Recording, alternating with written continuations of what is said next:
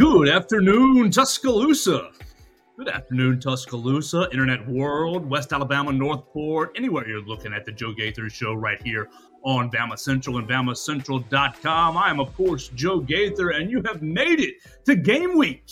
We are so excited. We are now 5 days away from Alabama kicking off against MTSU, and I'm so excited we've made it through the long off season. We had a little week 0 football for you guys over the weekend, a little high school action in West Alabama, a little bit of Notre Dame, USC, a couple of big teams in action. Vanderbilt beating Hawaii over the weekend as well. So football is here, and you have made it.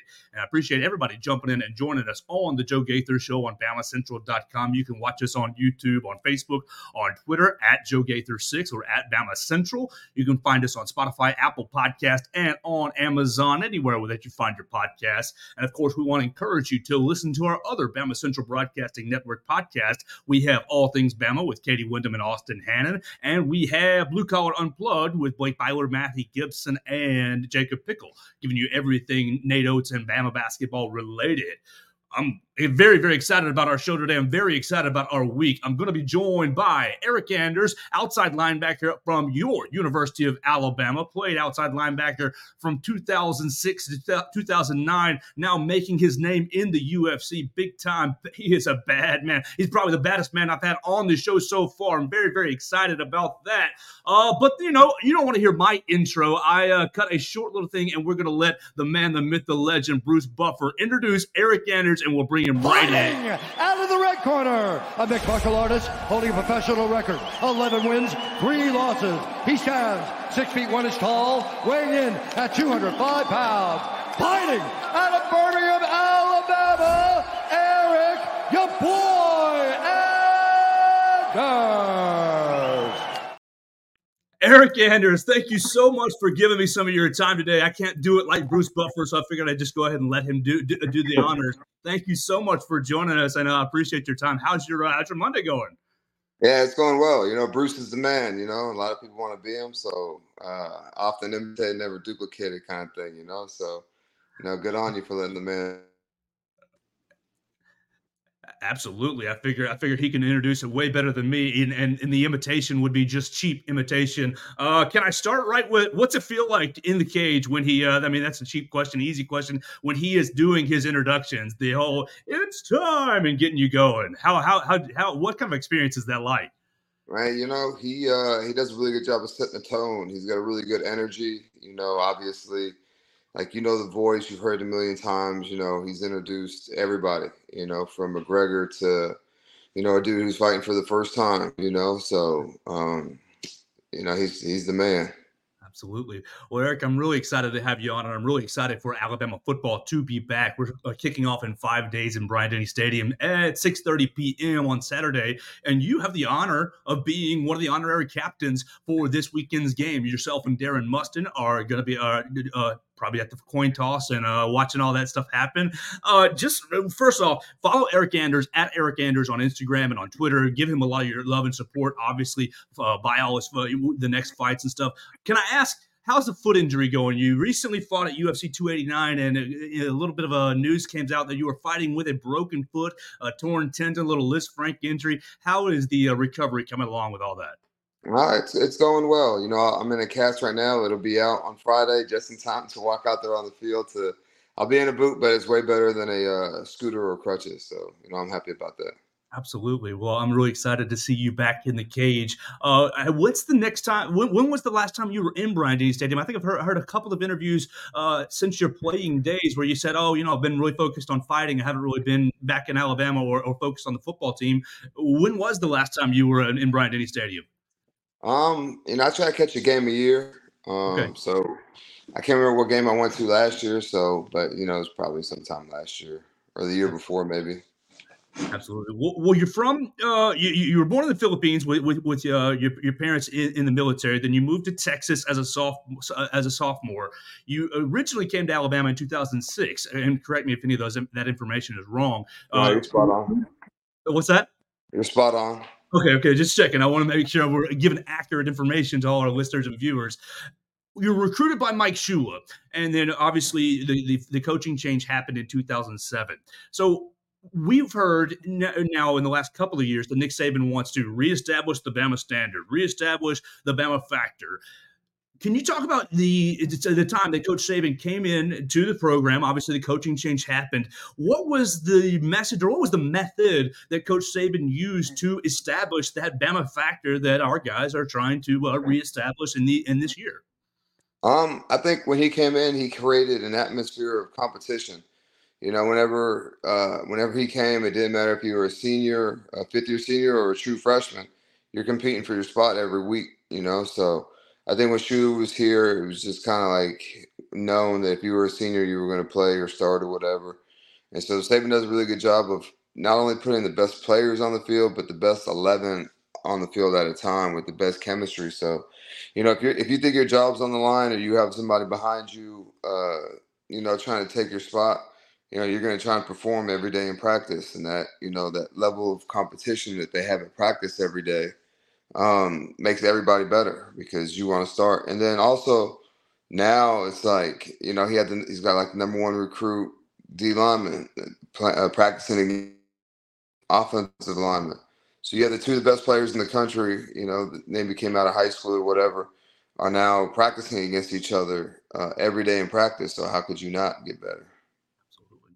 Well, Eryk, and another similarity from your time in Tuscaloosa and your time with the football team is Kevin Steele. Kevin Steele was with Alabama in 07 and 08, defensive coordinator and linebackers coach, and now he's returned to be the defensive coordinator. What can you tell the people who are really excited about this Alabama defense about Kevin Steele? And do you have maybe any off-the-wall Kevin Steele stories from the early days of the Alabama dynasty?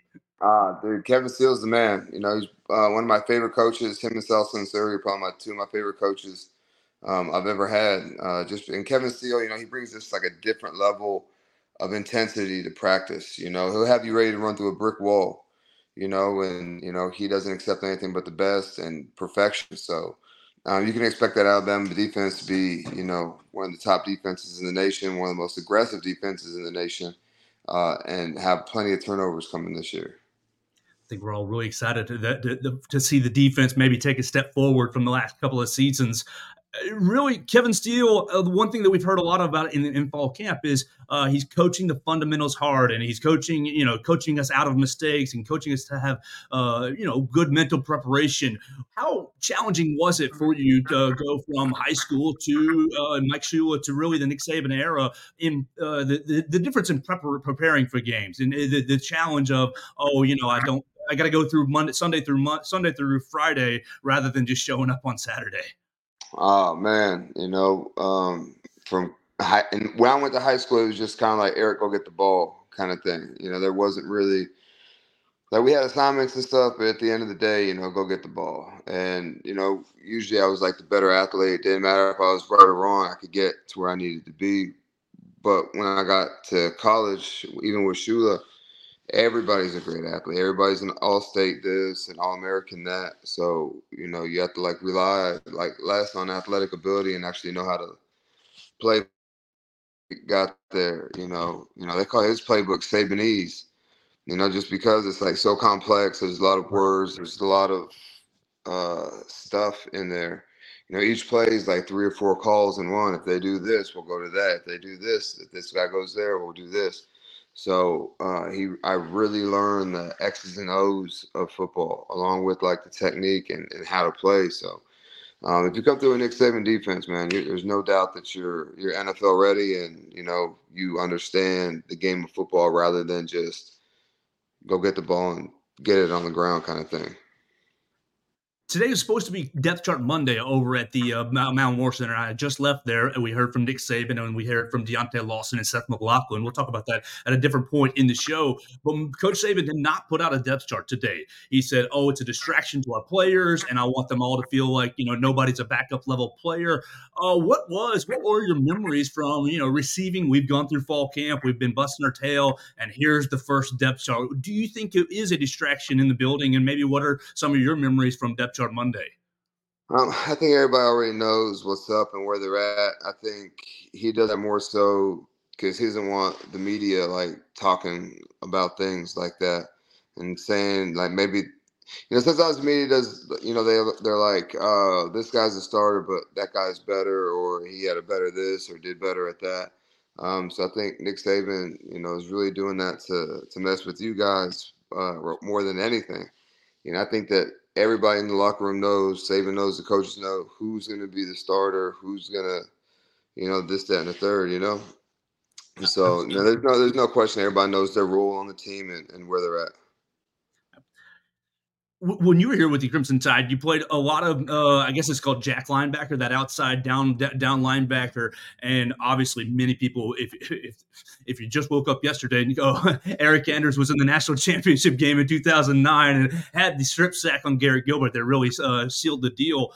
So what do you see, or what does it take to play that jack linebacker? Alabama's going to play Chris Braswell really in that position this year. What really are some traits or characteristics that you would say is vital to being successful as a jack linebacker? They really want you to rush the passer. They really try to do a good job of, putting them behind having large, big down and distance, like third and long, third and, 6 or more, I guess. And so that they can really turn that jack linebacker loose to rush the passer. But you have to do everything. You have to rush the passer, stop the run, and, drop back into coverage. And, when I was there, they did a lot because of like my body type and my attributes and stuff. They did a lot of like packages with me and, all kinds of, loop-de-loops and, crazy things because they knew I could rush the passer. That was what I did. That was like the best thing I was good at. So I think another thing that Saban does really well is he adapts the playbook for the players. It's not just like, these are our plays, this is what we do.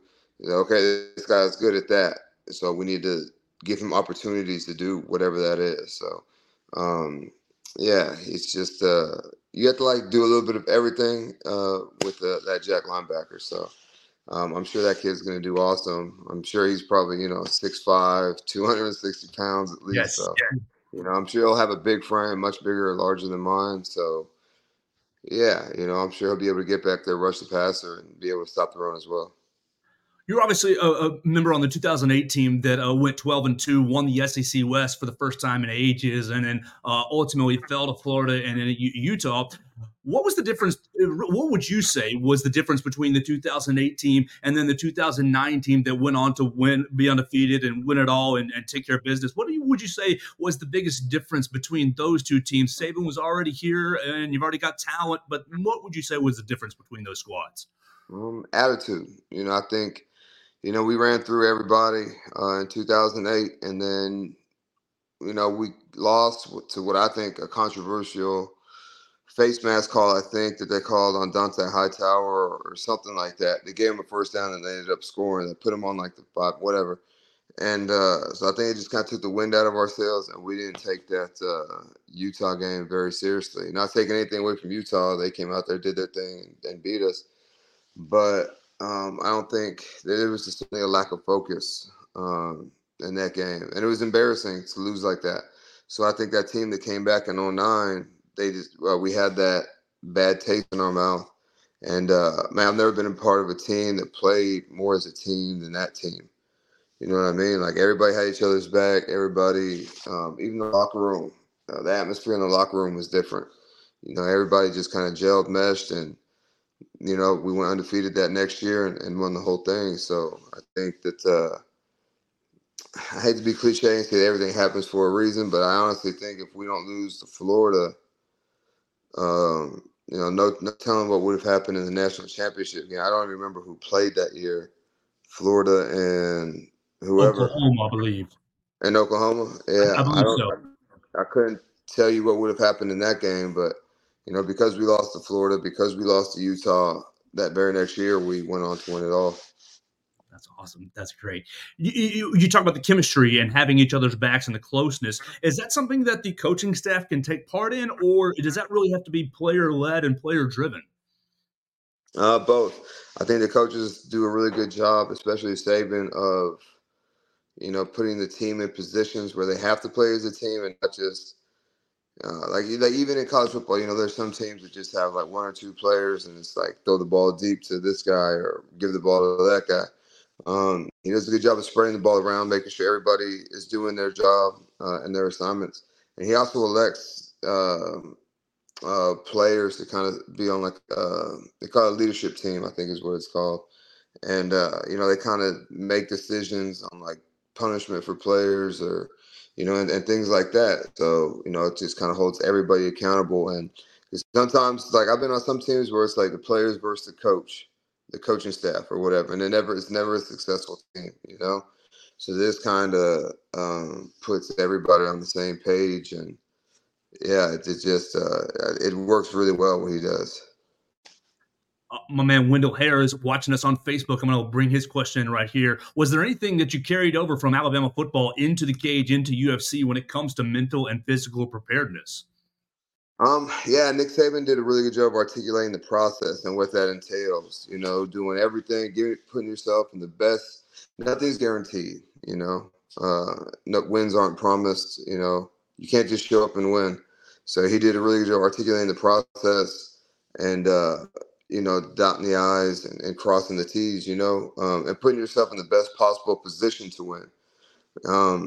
Obviously, I haven't won every fight, but I've done everything I can to get prepared for a fight. And then whatever happens in there, it's whatever. If I win, of course I expect to win, but loss, it still hurts. It's still I don't like losing, but at the same time, like, I can sleep easy at night knowing that I did everything that I was supposed to do to get ready for the fight, and the fight just happened the way it's going to happen.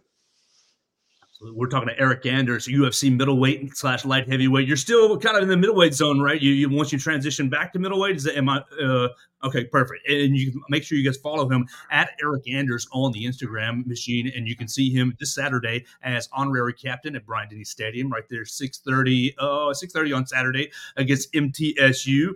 I want to ask you about after Alabama. After Alabama, you spent just a little bit of time with the Cleveland Browns and a little bit of time in the Canadian Football League.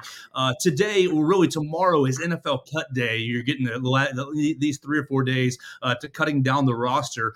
What was that moment like for you with the Browns, or really with the Canadian team, where you're like, oh my gosh, my football career is kind of in flux? What was that moment like for Eryk Anders? Well, I mean, I already knew that, like, I got picked up in free agency, so I already knew I wasn't like I knew I really had to work to earn my spot. And so, I mean, of course, nobody wants to get cut, and it's like, but I already knew anyways. Like, football ain't gonna last forever, anyways. But at the same time, it's like, damn, I just lost my job, so to speak. What am I gonna do next? And I went to Canada, and the exact same thing happened. And then I went to So when I went after Canada, I was like, oh, well, whatever. I've already been through this once. And then I played a year of arena football and then came back. And then, it wasn't shortly after that I started working and training to fight. And, maybe like 4 years, 2 years after that, something like that, I started fighting professionally. And, I think 2 years after I turned pro, I made it to the UFC, and I've been here for about 6 years now. So, it's been good. I think, like I was saying before, you have to go through some things to lead you in another way, So, it's not getting cut or whatever, and I really didn't understand why. And I wanted to play football. I was like bitter, upset. But then I found fighting, and to be honest, I enjoy this more than I ever did football. So, I think. If I kept playing football, obviously, like, I'd have never found fighting, and I, have a lot more, probably make a lot more money doing that than I do fighting. But man, I'm very happy and more happier fighting, and with my schedule and stuff, and the actual sport and competition, training and practice and things, than I ever was football. Man, it's 500 degrees outside. It's miserable. I do an inside sport now. I get to practice in the air conditioning, so it's all good. You can't put a price on internal fulfillment. So that's really Yeah. strong. I read that once you were out of football, and again, correct me if I'm wrong, but I read that you were working maintenance in apartments around Tuscaloosa for a little bit of time. Dude, I did a lot of stuff. I really thought that, like, and this was probably like the biggest eye-opening experience outside of getting cut and all that other stuff. I thought, because just a year before we had won a national championship. So I came back to Tuscaloosa thinking that I would be able to get a job somewhere. Several people, you know, wanted to like go to lunch or whatever, and under the premise of a job interview, and then we'd eat lunch, and we talk about nothing but Nick Saban and Mark Ingram. And at the end of the thing, I'm like, yo, so what's up with that job? And he's like, oh, we don't have any openings. So that was like one of the biggest frustrations is that, you know, people would, hey, come interview for this job. And I don't have no job experience. Like, you know, I wasn't thinking, I thought I was getting like special treatment because I played at Alabama. It's like we're going to go to lunch instead of me coming to the office for the job interview, you know? And then they just switch it up on me at the end. And long story short, man, I did a lot of things. Like I cleaned apartments. You know, when you move out an apartment, people had to like, somebody comes in there, paints it, cleans it to get ready for the next person. I was doing that. I was working for a company there in Tuscaloosa. I can't remember the name, but they cleaned factories. Like pulp mills, paper mills, you know, things like that would shut down, and then we go in there and clean it, it doesn't sound like much, but it's dangerous because they would use water lances, which is like what do you call that Big thing? pressure washer. A pressure washer on steroids. Like people were out there losing fingers and toes, you know, off of that stuff. I worked for Coca-Cola for a little bit. Worked in the Redstone Arsenal up in Huntsville, and that's, you know, I thought that was where I'd be forever. And then that ended, and I just came to Birmingham and sold out to fighting. And, you know, like I said, I don't like, at the time I didn't understand. I was very resentful towards the University of Alabama. But at the end of the day, if I'd have got me that cush job or whatever, then I would have never found fighting. I never would have fought. And so, yeah, I needed to go through that. Well, your fights really from an amateur fight fan. I've been, I guess, watching UFC since I was probably 13 or 14 or so. So right around the early days of the UFC, you fight just beautifully, really all out, throwing everything you got at people. And so for anyone who maybe is not into the UFC or into MMA, I really encourage everybody to check out Eryk Anders when he gets back into the cage. You're going to be recovering from your foot injury, and then probably sometime next year take on some unlucky soul somewhere down the line. Just want to encourage everybody to make sure that they're supporting Eryk Anders. In the cage as well. So one thing I want to ask you is about that moment, about your search, about your search, and then you end up fighting over here on Skyland Boulevard, and really, I read that you're 20 something amateur fights. Were you a little ever discouraged to say, okay, I've been fighting amateur fights, I've been beating guys, I've been taking care of business. Is anybody going to pick me up? Is anybody going to get me on their radar? Get me into? I guess it was Bellator that was maybe first. Bellator was first. What was your thought process like going through and taking all those amateur fights? Well, for me, like I had no experience fighting. I got like JV wrestling experience, and I just like there have been a couple guys that I had trained with that fought in the UFC, and just like the level of skill compared to mine wasn't even comparable. You know what I mean? So I wasn't like blind and, you know, was like, yeah, I'm the best fighter out here. I knew I wasn't very good. I just wanted experience. And then like towards the end, I was fighting at like heavyweight in 205, and then I decided to go to middleweight because I saw John Jones and Daniel Cormier fight, and I was like, there's no way, I don't stand a chance. So then I had to like learn how to like cut weight and fight and operate at that weight. And then, you know, it wasn't long after I turned pro, like I was fighting, you know, pretty frequently. You know, I think the first year I was a pro, I fought 5 times in a year. Yeah. And then 3 times the next. And then I, you know, fought a bunch. And I got to the UFC at like 8-0. And I also knew because of the whole Alabama background thing, like there was already like a built-in fan base and stuff. And I knew that the UFC would be able to use that and market that or whatever. So that's what they want. You know, they want to be able to market you outside of fighting to like kind of pull that fan base into them. And that's how they've grown as a company, is they get guys from other backgrounds, other sports or whatever, and they bring them in, and you know, that the people that brings that fan base with them. So that makes the UFC grow. And they know that they know how to market the company and things like that. So I knew they would happen fast. Like 8 fights, that's not a lot of fights. 8 professional fights, it's not a lot of fights to get in the UFC, but I just figured and had a hunch that it would be like that. And I fought for Bellator, I think, after like my 5th fight. And, they didn't even know who I was. Like, they fought in Memphis, and I went to Scott Coker afterwards, and I was like, hey, who's the president of Bellator? And I was like, hey, thanks for the opportunity. Just want to introduce myself, be personable. And he was like, who are you? I was like, dude, I just knocked out a dude in 23 seconds. What are you talking about? But it's like, again, it's whatever. I'd rather fight for the UFC than Bellator. Like, obviously the UFC is more popular, probably make more money. And so it's all good. Absolutely. I want to ask you about, you fought twice down in Brazil, which is like hotbed for fighting. And not only twice, but you fought Lyoto Machida, which is one of the greats really in the UFC. What was it like going to enemy territory twice and fighting two Brazilian fighters? They've got the fans behind them, and then not only that, I guess specifically to the Lyoto Machida fight. What is it like? What was your experience or thought process like taking on a UFC legend? It's very comparable to playing at LSU. Okay. Brazil is probably the most hostile territory. They're very, very passionate about their fighters and whatnot. But the thing I like the most about them is, while you're fighting, before the fight, and as you walk to the cage, they're booing you. Vai morrer means you're gonna die.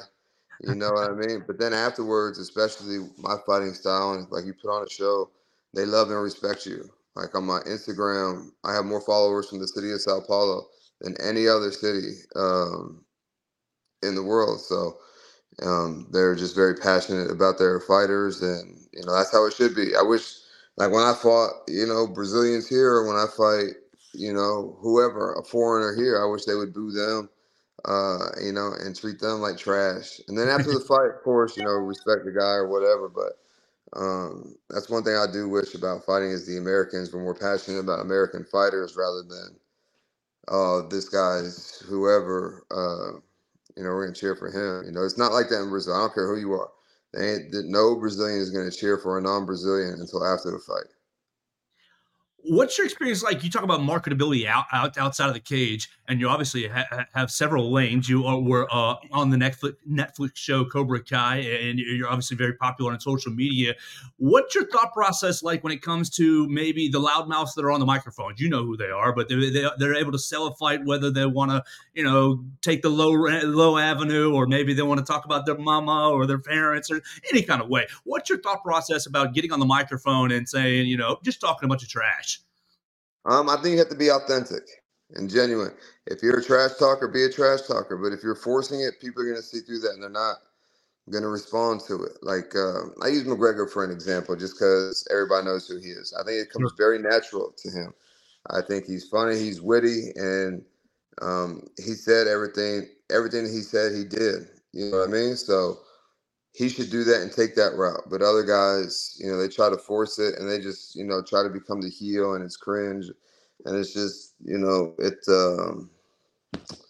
people don't like it. But at the end of the day, whether they're tuning in to watch you lose or watch you win, it doesn't matter. They're watching.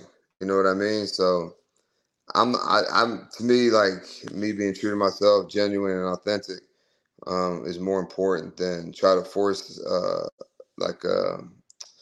force an act. You know what I'm saying? I don't need another like alternate ego or stage personality or whatever. Being me is good enough. Absolutely. Being you is good enough. You've got 4 performances of the night or performance bonuses in your time in the UFC. So obviously when the cage door shuts, that's where you're making a lot of your money. I love that very, very much. Tell me about Cobra Kai, your experience with Netflix, and kind of your thought process towards acting and being in Hollywood. It was an awesome experience. I hope that I get more opportunities to do so. But doing that show, it gave me a new respect for actors. I always thought they were just kind of like prima donnas and entitled and things like that. But man, I was in a minute and a half of one episode, and it was a 24 hours to shoot those scenes. Oh, God. 2 12-hour days. So yeah, it's exhausting. I must have shot that fight scene 100 times. And just when I got it right, they say you're going to do it again, but we're going to move the cameras to the other side so that we can see Johnny Lawrence. And they get to split it up. So I guess for me, it was worse because, the first, 100 times I've actually fought William Zapka, who plays Johnny Lawrence. And then when they turned the cameras around, I had to fight the stunt double. And then, for a week before, like we rehearsed the fight scene, and then on the day to go shoot the scene, like, yeah, we're not going to do any of that. We're going to do this. So it was cool. I got paid to do the practice stuff. So really, at the end of the day, it really didn't matter to me. But I was just like, man, there's a lot of improv and last minute switching things up. So it just gave me like a new respect for actors because, like I said, I just kind of thought that they were, had their nose up in the air. But William Zapka is a fabulous individual. And the thing that I can appreciate the most about him is he is Johnny Lawrence. His personality is, I don't even think he has to act. I think he just has to learn the lines because, just talking to him like, off camera or whatever. Yeah, he's full of one-liners. He's funny. He's got quick, witty responses, and he is Johnny Lawrence. So they probably couldn't have picked a better person for that character years later.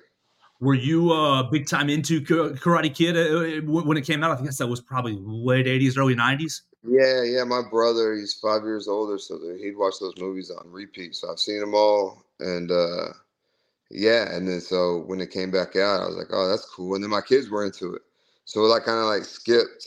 I don't think it's a whole generation, but yeah, my brother used to watch it, so I watched it, and then my kids were loved Cobra Kai. So especially when I told them I'd be on it, they didn't believe me or whatever. And then when it came out and they saw me and all their friends at school saw it, or actually my kids knew because when I left to go film it, I filmed it in Atlanta. Then they realized it was real. Then they just got all excited and stuff. You began training really professionally in Birmingham, is what I have, and then you moved out to Arizona, and then through our text today, you're back in Alabama at the moment. Are you still, when you recover, are you going to be planning to train in Birmingham or back in Arizona or somewhere else? Yeah, I was just going out there to train for fights. Sure. I've always lived here in Birmingham, but I'd leave for 8 weeks.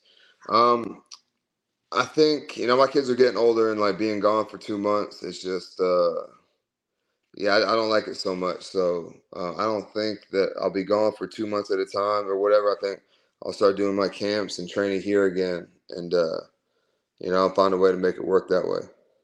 How does a fight camp? How does a fight camp translate or compare to maybe fall football camp? It's pretty similar.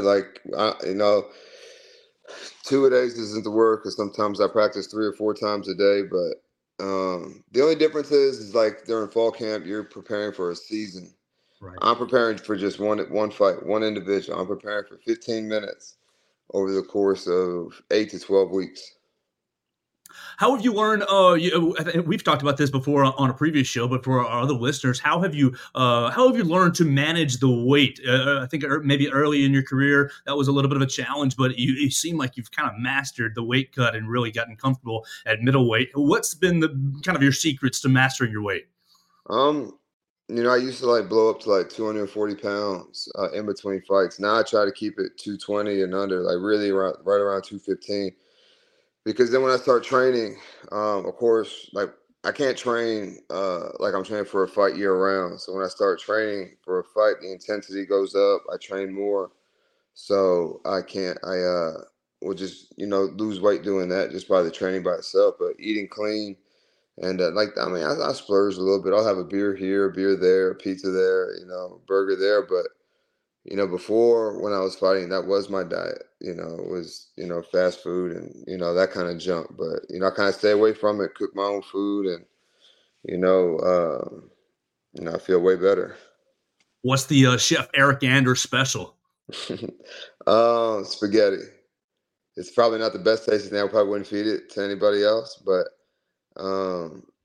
actually I take that back.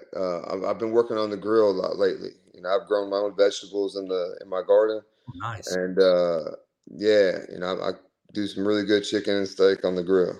That's awesome. I'm sure the kids and the wife love that when you break that out. Yeah. The kids love it. Absolutely. Really, just a couple more for me, and I really appreciate your time so far. We've been talking to Eryk Anders, UFC middleweight, former Alabama linebacker, and this weekend's honorary captain for the MTSU game. Before the UFC 289, you were talking 5 fights left, and now we've had one of them. Are you still on the 4 fights left mindset? And with that, a broader question: what are your kind of goals with the end in mind? Yeah. I only want to fight 4 more times. Even then, 4 more times, that could be like 2 more years. So I'll be 38. That's ancient for an athlete. Um, I've already started other things like managing fighters, commentating fighting. I plan to open up a gym sometime within those 2 years, and really get my life after fighting. I'd love to pursue acting, get more gigs doing that. So, but we'll see what comes. And yeah, I think that I want to stay involved in MMA because it truly brings me peace and happiness. And training is therapy. So if I could, be a gym owner, train all day, I'm basically like, doing therapy all day. So it'll be good for my mental. Absolutely, and it's a skill that you can continue to pass down to everyone and anyone who's really Yeah, wants to get absolutely. into it. So I love that answer. Just got to get back to football here. Have you paid any attention? Have you paid attention to what this team's going to look like this season? And really, how excited are you to really be in Bryant Denny Stadium serving as the honorary captain this weekend? Yeah, it'll be dope. It'll be cool. And with Kevin Steele back on defense, I think I'm a defensive guy. Offense is cool and all, but I love when defenses come up with stops, 3 and outs, and things like that. So I think we'll see a lot of turnovers. We'll see a lot of 3 and outs. We'll see a lot of big plays out of the defense, which makes football for me exciting. One thing I noticed on your Instagram was a link to an OnlyFans. Are you keeping that active? And is that mostly just exercising, or are they seeing other sides of your life on there? And how can they support you there? Man, you're gonna have to like and subscribe and find out, man. There you go. Well, do that. You can find that link on Eryk Anders' Instagram. You can find him at Eryk Anders on Instagram and on Twitter. The last thing for us, I got a source that says Portuguese. Can you tell us a little roll tide in Portuguese before we get out of here? I don't know if there is like a translation for roll tide Okay. in Portuguese, but I do speak Portuguese, like probably like a child would speak, maybe like a 7-year-old. But I've traveled to Brazil by myself, got around, ordered food, Ubers, taxis, things like that. So yeah, they say I'm a quasi Brasileiro. It's like almost Brazilian.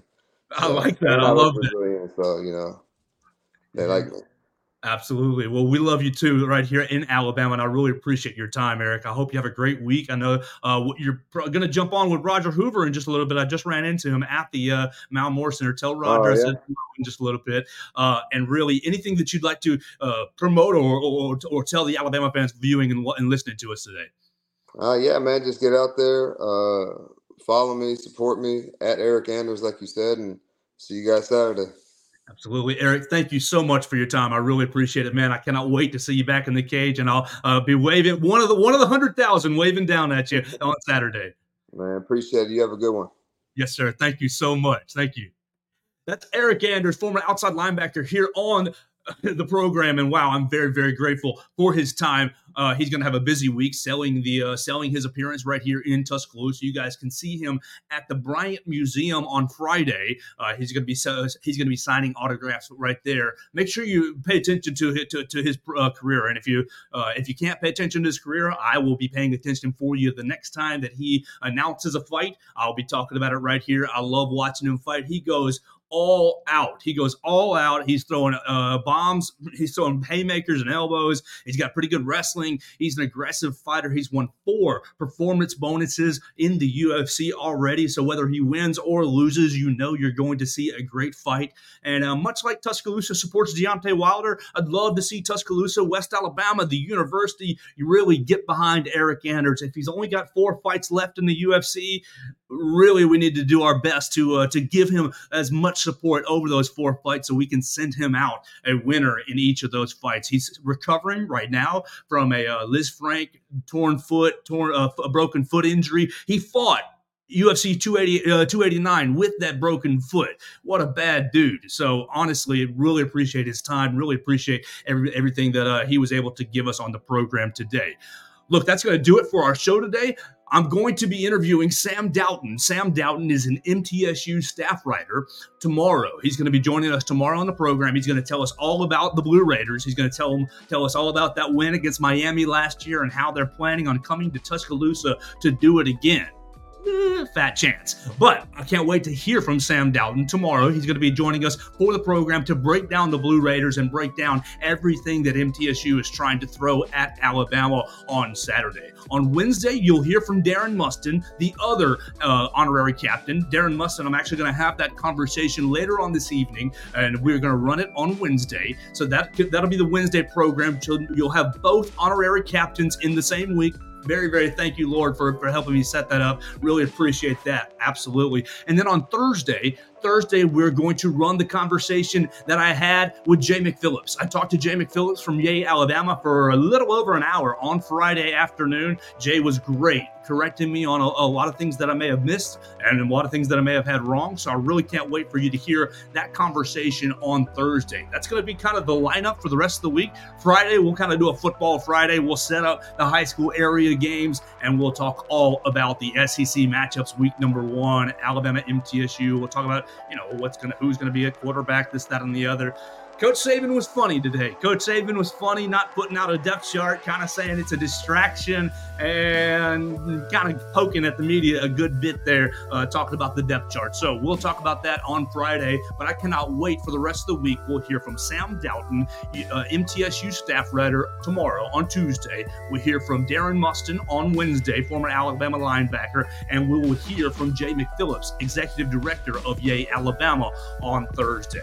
Want to encourage you guys to check out all our other Bama Central Broadcasting Network podcasts. You've got our friends All Things Bama with Katie Wyndham and Austin Hannon, and you've got our friends Blue Collar Unplugged with Blake Byler, Matthew Gibson, and Jacob Pickle. So the three of us together make up the Bama Central Broadcasting Network. You can hear it anywhere on BamaCentral.com. You can watch our shows on YouTube, on Facebook, on Twitter. You can listen to us on Spotify, Apple Podcasts, and Amazon. Find me on any of the social medias at Joe Gaither 6. Find Eryk Anders, go tweet him, let him know that you're thankful to have him on the show, and give him a big old roll tide. We're looking forward to seeing him on Saturday. Send me any of your comments, questions, queries, and complaints right there at Joe Gaither 6 for any of your social medias. And as always, I love you guys the most. We'll be back for another edition of the Joe Gaither Show right here on Bama Central and BamaCentral.com.